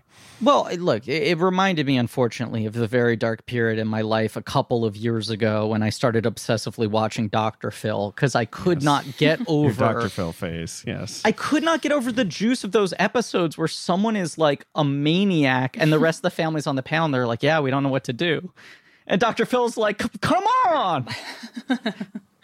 I mean, that's the worst thing that can happen to you is having someone like that be in your immediate family, because you can't to an extent you can sort of set boundaries that are I'm not going to talk to you if you're talking that way, but you can't be you're out of my life. I mean, there are of course situations where that happens, but generally with that, especially if they are, mentally I don't know, ill, then you have to confront it constantly, and then in doing so you're not actually confronting, you're just disassociating and this is where they're here right now, but hopefully they'll leave my house and then I can go back to my other life that's not that's right. That was the thing on your shoulder all the time. The thing I could not fucking get my fill of watching Dr. Phil was I don't know what to do. And he'd be like, look at everything you're enabling them. This is all fucking terrible. And they'd be like, I don't know. Just disassociating from it, creating this little bubble of deniability, right? To keep themselves safe from having to acknowledge the reality of everything all the time. But then you also go how are you feeling? And you're like, terrible. My life's a mess. Nothing's working. The woman whose son hasn't left bed for 4 years. And she's like, well, why won't he get out of bed? And it's because his TV's right there. Who brought his TV in? She's like, well, I moved the TV in. But it was because he wouldn't get out of bed. What am I supposed to do? Who empties his urine jars? I mean, I do, but who else? If I don't do it, then who's going to do it? I tell him not to. Is this person The Rock working out? Yeah. Sorry. Oh my God. I don't know. This thing where The Rock pees in bottles. I just can't get over it. Yeah, he pees in bottles while he's working out, and people are like, why? And he's like, well, the places I work at don't have bathrooms. And I'm like, why don't you go to a place that does have a bathroom? It seems like a better way to do it, in my opinion. That's all. Yeah, let me just, he pees in bottles and then sells them as Terramana tequila. But also, he's boy. like he's working out so much that, you know, when I go to the gym, it's not like, oh, I've got to take a pee break in the middle of the gym. You're right. You're You like, know, like- every 5 minutes, baby, I got to bust it out. Yeah, Get me that Voss bottle. joyless. I'm sure it Joyless. must be Voss. He's peeing in a Voss bottle. Absolutely. Yeah. Is there anything else about Sweetie? I'm looking at any other scenes we're not thinking of. What about the dream sequences? Because I feel like we touched on the last, the last thing at the end there with, like, the dream sequence of her as a girl, but it's throughout the movie, and I really love it. And it's weird as hell, and I can't even. There's random images, like it's very dreamlike. It's hard to even like. Again, very Ben. Oh, totally. But like, there's like a part where there's a dream sequence where it's kind of like a more to do with the tree and it being buried, or rather not buried, sorry, under the bed. And it's just like all these quick, weird shots. And it's like, it's very emotional, but like, again, it's hard to put your finger on what really it's trying to say. Well, yeah, I actually was like, did she rip up the tree in her sleep, or or was there that not part of the dream? You know, like it's kind of edited in a strange way. Right. The tree is very haunting. tree, I can't get over her putting the tree in the closet. Also, I was just like, okay, so what's the emotional relevance of this tree? You know, like what is like roots? Okay, like family roots. You know, like that. The whole time I was just like, there's the trying to decode what exactly they were getting at with the tree, and I wonder what Jane had to say about it in her commentary. Just like, I don't know, the tree was interesting. Well, because then there's also like a movie. root in her grave Right. that has to be cut. You know. Oh, yeah. But that's the thing. Like, she's rarely one-to-one where she's like, and if you think about it, the tree is X. She's more like Right. what you're saying, Griff. She's like, yeah, that image really stirred something up in me. Right. So Yeah. I knew I had to get it into the movie. It happened And with Gerard and me, and then I thought, oh, that'd be good for the movie. Yeah. And I love this quote about Sweetie coming out in America, where she says, I love comfy sofas, not hardback chairs. So I feel guilty when people say I felt uncomfortable watching your movie. Like she wants to make you a comfy sofa. She just can't do it, I guess. She's just sort of like, well, it's another hardback chair. I'm sorry. That's I hope funny. you like it. I mean, another thing that adds to just the weird vibe of this movie is that the score is all like gospel choir, Oh yeah. which is just not what you're expecting to go along with these images, or vice versa, you know? Everything at this movie is like out of 10, but each 10 is in a completely different direction. She got a lot of Lynch comparisons when this movie came out, which makes sense. It's funny that that's where people started with her, because I don't think it's where she goes. No. But I do, obviously, because this movie is sort of quasi kitsch and has a lot of like very stark, imagey visual, like I get why people made the Lynch comparison, like, and she sort of rolls her eyes at it, but she's like, yeah, we both like are art school people. So like, I sort of get it. Yeah. But like, you know, obviously That's there's nothing interesting. else she makes that I would say really lines up closely to David Lynch at all. The goofiness of his like interest in meditation feels Lynchian. Yes, he loves meditation. Right. Right. Sure. And the way it's portrayed, though, even where the dad is like, what is he doing? I love Yeah. that scene. The so good. class. And then she tries to meditate. Yeah, that class, Yeah. and she's like, "Well, I'm not gonna enjoy it." Oh, I related to that so much. Like where you're like, I can't And do then it. she I can't has do a this. profound And then she has a experience. profound experience. Yeah. Yeah. It's sort of a scary experience. It I is. don't think Yeah. it worked. You're right. I just love how that guy just says like, that's fine. Like that's, Yeah. like he only has the one answer for her. Just fucking close your eye. You're doing it. Any of you guys meditate? Anyone ever meditated? Nah, everyone tells me to do it all the time. It's one of those things that anytime you do. Yeah, but I do guided meditations that are also sort of like hypnosis. So Oh, that's That interesting. might help. That might be better. Like I Yeah, I that really sounds like struggle what to. I much prefer guided meditations. Yeah, I'm not very good at guiding myself in any way towards anything. I can't sit still. I can't like not think. So I feel like Exactly. it's pretty hard. It's tough. I need a guide with like the little flag at the stick saying like over here. But like, I also very much appreciate the like torture of meditation and how it's like, wait, this is good for me? How? Yeah, exercise, same deal. I'm just like, yeah, I know.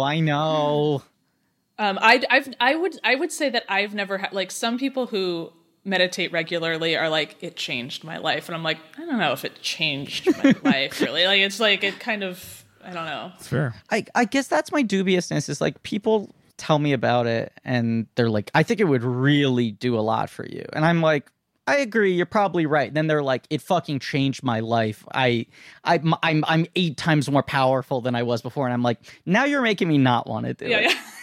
I don't know if I believe that. And they're like, I'm looking at your life and I don't know. It doesn't, Right. It don't seem that much different.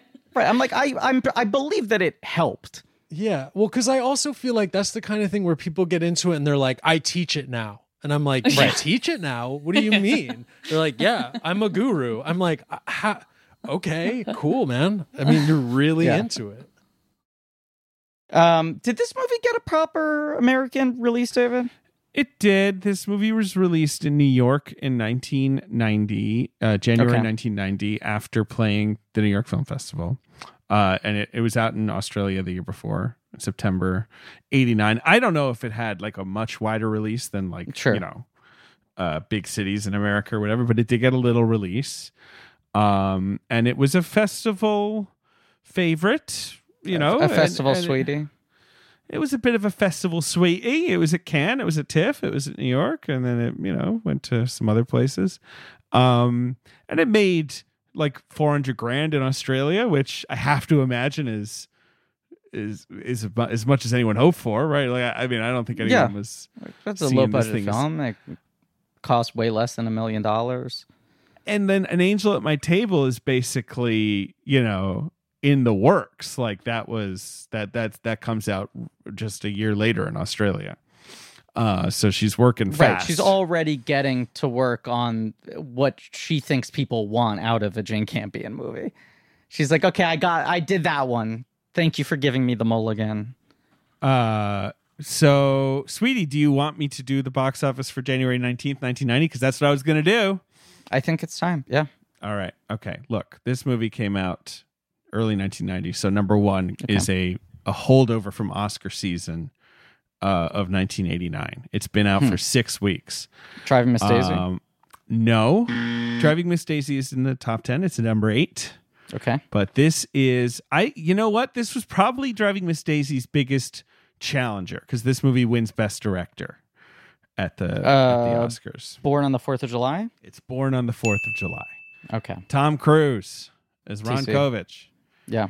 An Oliver Stone film. Have you seen Born on the 4th of July, SV? No, I was going to say, isn't Do the Right Thing that same time or something? It is. Yep. But obviously that was not nominated for Best Picture. Oh, it wasn't nominated at all. Okay, I thought it just didn't win. It got screenplay and supporting actor for the white guy. Yeah, right. Yeah. I have never seen Born on the 4th of July either. It is funny when I watch obsessively the Siskel and Ebert Oscar specials from each year when I can't fall asleep. That year, they're talking about how they had been like very dismissive of Tom Cruise up until that point, and they were like, okay, fair enough, we're ready to crow. Here's the movie. He finally proved that he's actually an actor and not just a movie star. He's like 29 in that film? Like when he made it?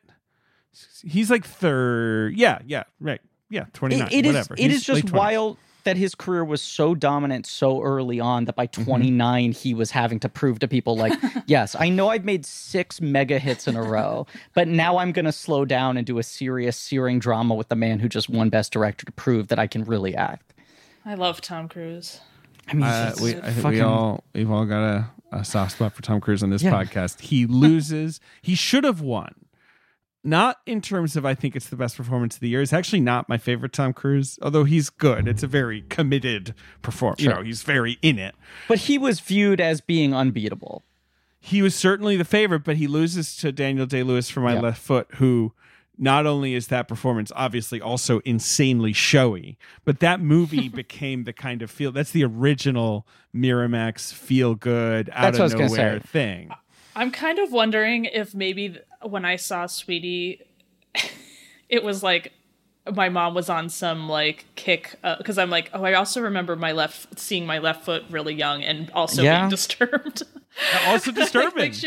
She must have been on a kick of like, what are all the important films this year that I'm going to watch? The serious movies. Yeah. No, my left foot is like, I feel like the first successful execution of like the Weinstein attack on the Oscars. And then by like the piano, things are really up and running. And by English Patient, they've perfected it and they can like sweep the whole board. Yeah. It's like, you know, little do they know, I guess, but like they're going to have so many other chances to give Daniel Day-Lewis an Oscar, right? Right. And like it probably would have been good to just get the Cruise win done. But whatever. Yeah. He wins. Cruise loses. Cruise doesn't have an Oscar. Dan Lewis, sorry, Ben has 3. Yeah. No, please. Let's show some respect. Tom Cruise has no Oscars. No Oscars, 3 0. nominations. My left foot has that incredible Miramax poster because like the painted poster that looks like a stained glass window. The UK posters are like the stained glass painted poster, and then there's the Miramax one they put out later where it's just fucking Daniel Day-Lewis's headshot. It's him with like long hair, looking super handsome, smiling, and then Brenda Fricker in the background, like standing with her arms up, like victory. And it's in no way representative of how he looks in that movie or what the vibe of that movie is.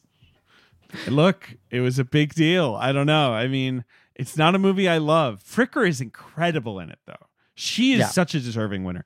Anyway, Born on the 4th of July is number 1 at the box office. Okay. Number 2 is a buddy cop movie. Mm-hmm. Kind of a classic of the genre, I would say.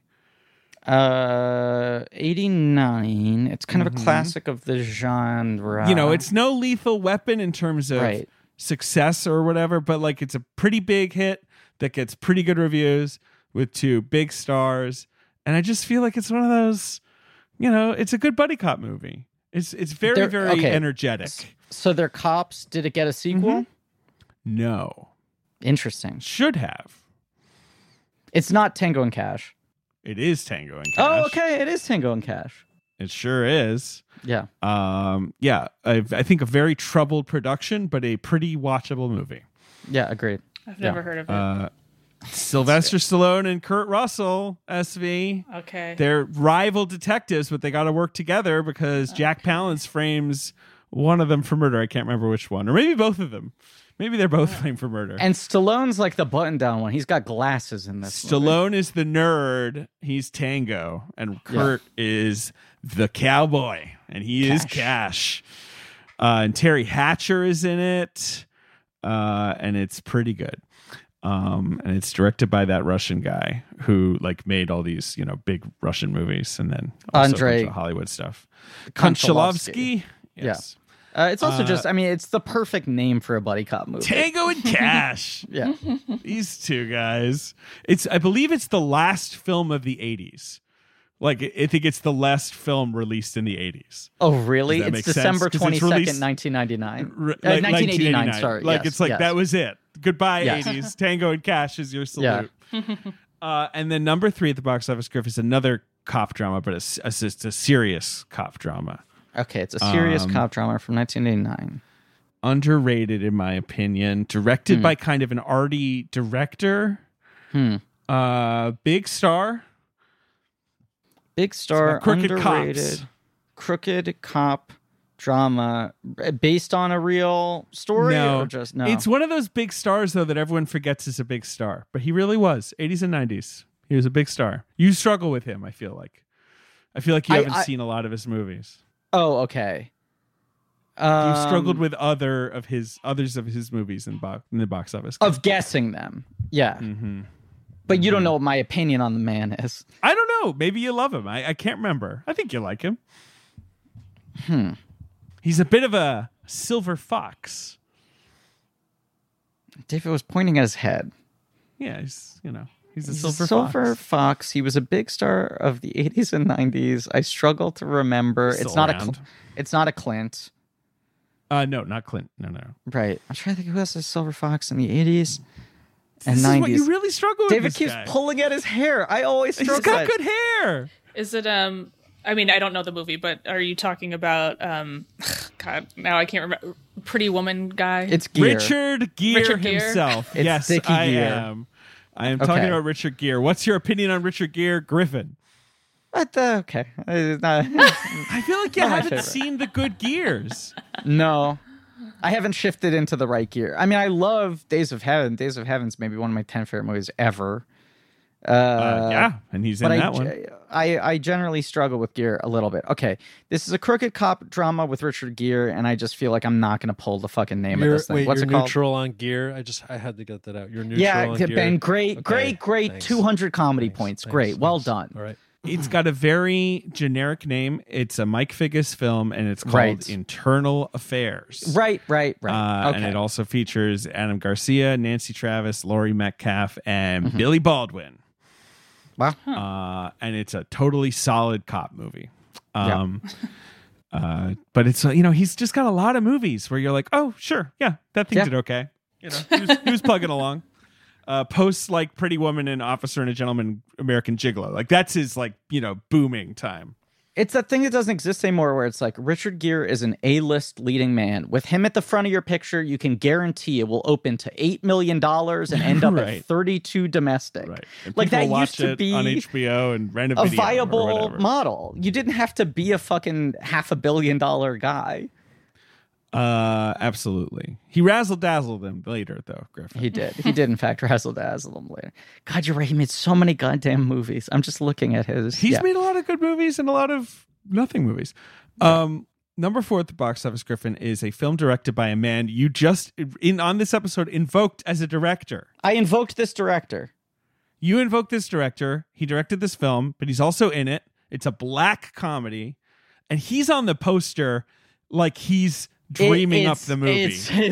It's War of the Roses. It's The War of the Roses, directed by Danny DeVito. It's one of my favorite poster layouts ever because it's Douglas and Turner in bed, and then DeVito's at the bottom of the poster, like indicating up. I feel like he's got a cigar in one hand. He's got a cigarette or a cigar or something, and Right. there's smoke. It's a cigarette, and there's smoke coming out of it, and the picture is forming from the smoke. Right. It's like he's created it out of his cigarette. Well, he is the director of the picture. He You have to is. understand. He's also in it. I Right. do like, though, it's one of the only posters that it feels like is physicalizing the idea of like Danny DeVito presents. Here you are. These two fucks are mad at each other. Here comes my Movie ain't fucking short. movie. It's a good movie. It's a very Yeah. dark comedy. Have you seen The War of the Roses? I have not. It's Oh, worth watching. I think you would love that movie. You'd like Okay. it. You'd like it. Okay. Yeah, we've talked about this though, where like DeVito is one of the only guys who has been able to make pitch black comedies into like major hits. And then it dropped off for him, but he had a couple in a row where it was just like, how was His that a 80s blockbuster? career, man. Yeah. Like first him starring and then him directing, and then he's just also in it as basically Danny DeVito. Yeah. It's such a funny career. Yeah. I love the man. Now, number 5 is a cult movie, I would say. Okay. Not a huge hit, but like a huge cable hit. Like a huge tail on this movie. This was a real fun monster movie of the 90s that just whatever, I guess played on VHS forever. Well, Got a the bunch of 80s, my sequels. friend. But, okay, gets sequels in the 90s. like video sequels. Right. It gets video sequels. It's a horror movie, or is it a Yeah, but it's like a comic horror movie. Like it's like a fun sort Is of it an trash. actual monster movie or It's a monster movie. Yes. Is the monster the title? No, What the Monster is Making is the title. What the monster is making is the title? This film also stars my favorite actor alive. Oh, is this Tremors? It's Tremors. Oh, I love Tremors. Tremors is so rules. good. Tremors is great. What the monster is making? I guess. That's very They're tricky. making David. Tremors. They're making Tremors. Right. Okay. Right, but Okay. the bacon gave it away to me. Yeah, Kevin Bacon in Tremors. And it's one of those classic Kevin Bacon things where he's like, what the fuck? I make a movie It's good. Yeah. It's fun. Yeah. It comes out, everyone ignores it, and then 5 years later, everyone's coming up to me being like, you know what's great is Tremors. Yeah. And he's like, well, I didn't hear that in 1990 that it was great. Like, where were you then? It's like the classic Kevin Bacon situation. Anytime he leads a movie, people later watch it on tape and are like, yeah, that was good. Yeah, why didn't I see that in the theater? Yeah, it's wild. It's also fucking Ron Underwood, one of the wildest careers. That's his first movie. Then he makes City Slickers, which is a huge fucking hit, but you would not expect that he's the guy hired to do that off of Tremors. Then he does Hearts and Souls, the weird Robert Downey Jr. ghost rom-com. Right, serious comedy, right. Right, Speechless, which is... Did that do well? No. Hearts and Souls? Yeah. No, definitely not. Speechless is what? Diane Keaton? No, Michael Keaton, sorry. It's Michael Keaton and Gina Davis. The poster is just their lips, which is like, you're like, well, you did have the two most distinctive sets of lips of the early 90s. You had some good mouths there. He had good lips. That's true. That's a good point. It's like fair enough, but I think they're both speechwriters for rival political campaigns. Then he makes Mighty Joe Young. Yes, right. He makes monster. Gorilla. Right. Remake. Right. The fucking King Kong rip off. He does Pluto Nash. Oh God, sure. Notorious Disaster, and then his final film ever is In the Mix, which we all remember as the Usher Chaz Palminteri crime comedy of 2005. Absolutely, a Thanksgiving smash. Huge hit. You forget, Griffin, that now he's working in the TV movie realm. He made a movie called Santa Baby, starring Jenna McCarthy, in which she plays Santa and Mrs. Claus's daughter. Mm-hmm. And then there was a sequel called Santa Baby 2: Christmas Maybe. He's made like 6. Paul Sorvino plays Santa in these movies. Holiday in Handcuffs, Deck the Halls. He does a lot of Christmas TV movies. It's also wild that like Bacon does Tremors. People are like, is this low rent for Kevin Bacon to be doing this movie? It does not hit. It grows in popularity years later. They do fucking 8 sequels, right? Direct to video and cable. And then they're like, we're ready to properly reboot Tremors. We're doing a proper Tremors TV series. Kevin Bacon is coming back. And people are like, fuck. They shoot a pilot, it doesn't get picked up. Now, I'm about to change my background to Paul Sorvino as Santa Claus in Santa Baby 2 Christmas Maybe, please. Okay. Enjoy. Wow. What do we think? That's not my vision of Santa. That's not your Santa? That Santa looks a little rough. He looks haggard. Yeah. He just kind of he looks like Francis Ford Coppola. Like he just looks like I'm not getting Santa. I'm sorry. There's another picture. I have to do this again. It's that good. This one's even worse. I'm sorry, Paul. I truly respect you as an actor. I think you're so great. But why did you play Santa when you just were going to look so tired all the time? Look at him. Look how grumpy he is. Who's Mrs. Claus? It's a good question. There's only one way for me to find out. Santa Baby 2 Christmas Maybe. Mrs. Claus is played by Lynn Griffin. Hey. From Black Christmas. Okay. Wow. Okay. Fair enough. Yeah, anyway. So that's the box office game, Griffin. You've also got Always, Steven Spielberg's Always. You have Steel Magnolias still chugging along, along with Driving Miss Daisy. A lot of sort of, weepy type movies. Steel Magnolias is way better, though. The Little Mermaid. Yeah. And Back to the Future Part 2 still sticking around. A couple blank check films have passed. Hanging on the outskirts of that 10. Yeah. The only new movie this week is Tremors. And of course, Sweetie, if you live in whatever, the Upper West Side or wherever this is. Tremors wasn't even succeeding with a January release. Yeah, it's not even succeeding against fucking the third week of Internal Affairs or whatever. Yeah, that's wild. Here's like, eat a toilet, Bacon. I'm still here. Right. Yeah. SV, thank you so much for coming back on the show. Thank you. Yes. Thanks for having me. You're one of a group of people who have recently told me how much you appreciate the show being long because it helped you kill time while doing long things. Right? Weren't you listening to it on a road trip? Yes, and I probably will do it. I think, honestly, maybe we listened to it on the way to our wedding. But I think we'll also listen to it on the way to Thanksgiving, which is a long road trip. Right, you were like, it helps because we can like get the whole road trip done in only 3 blank check episodes. Yes, exactly. I was like, a full day, 24 hours on the road. Yeah. Jesus. No, it's like, okay, we won't even be done with this episode by the time we're there. So that's good. Right. I mean, if it's a Bewitched, you won't be finished. It's a great with it, Joshua Tree Palm Springs drive. Right. A final season of Search Party. We're recording this in a little advance. I don't know if it's about to premiere or if it's just premiered. This episode is coming out January 16th, so I think it will have just premiered. It'll have just premiered, okay. Yes. So check it out on HBO. Is it week to week or is it all dropping at once? It's all dropping at once. Wow. I will say, like, as I was talking about earlier, the thing I love that you and Charles do where you write yourselves into corners that you have to write past rather than, like, going for the obvious A to B sort of plotting.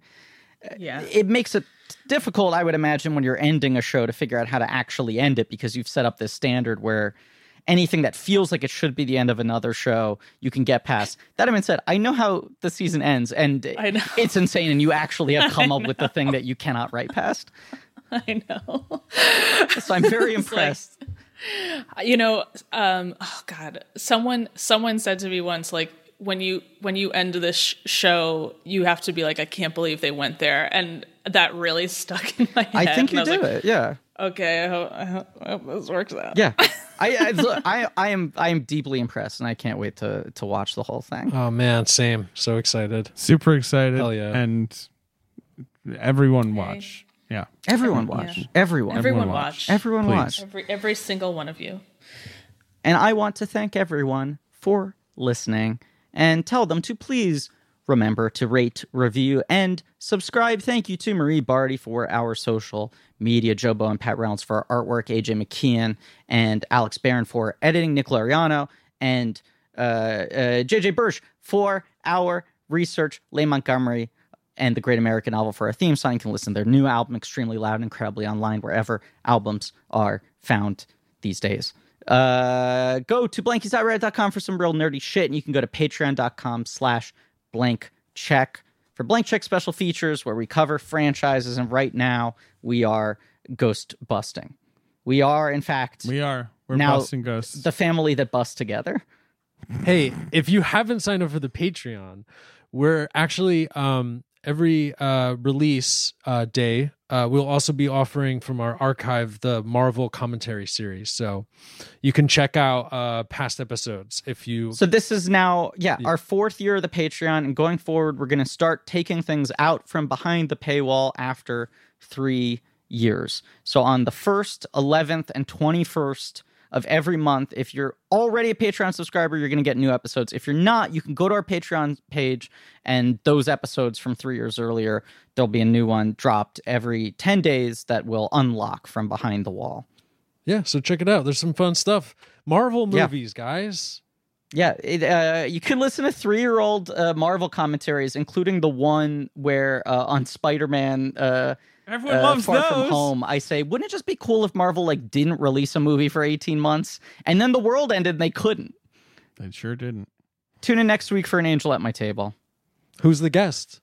Or is that the movie? Okay. Ben. And as always, I'm completely blanking on the thing that the boss baby likes Sweetie? I don't know. Yeah, she does. She liked it. She does. She liked it. She waggled. Okay.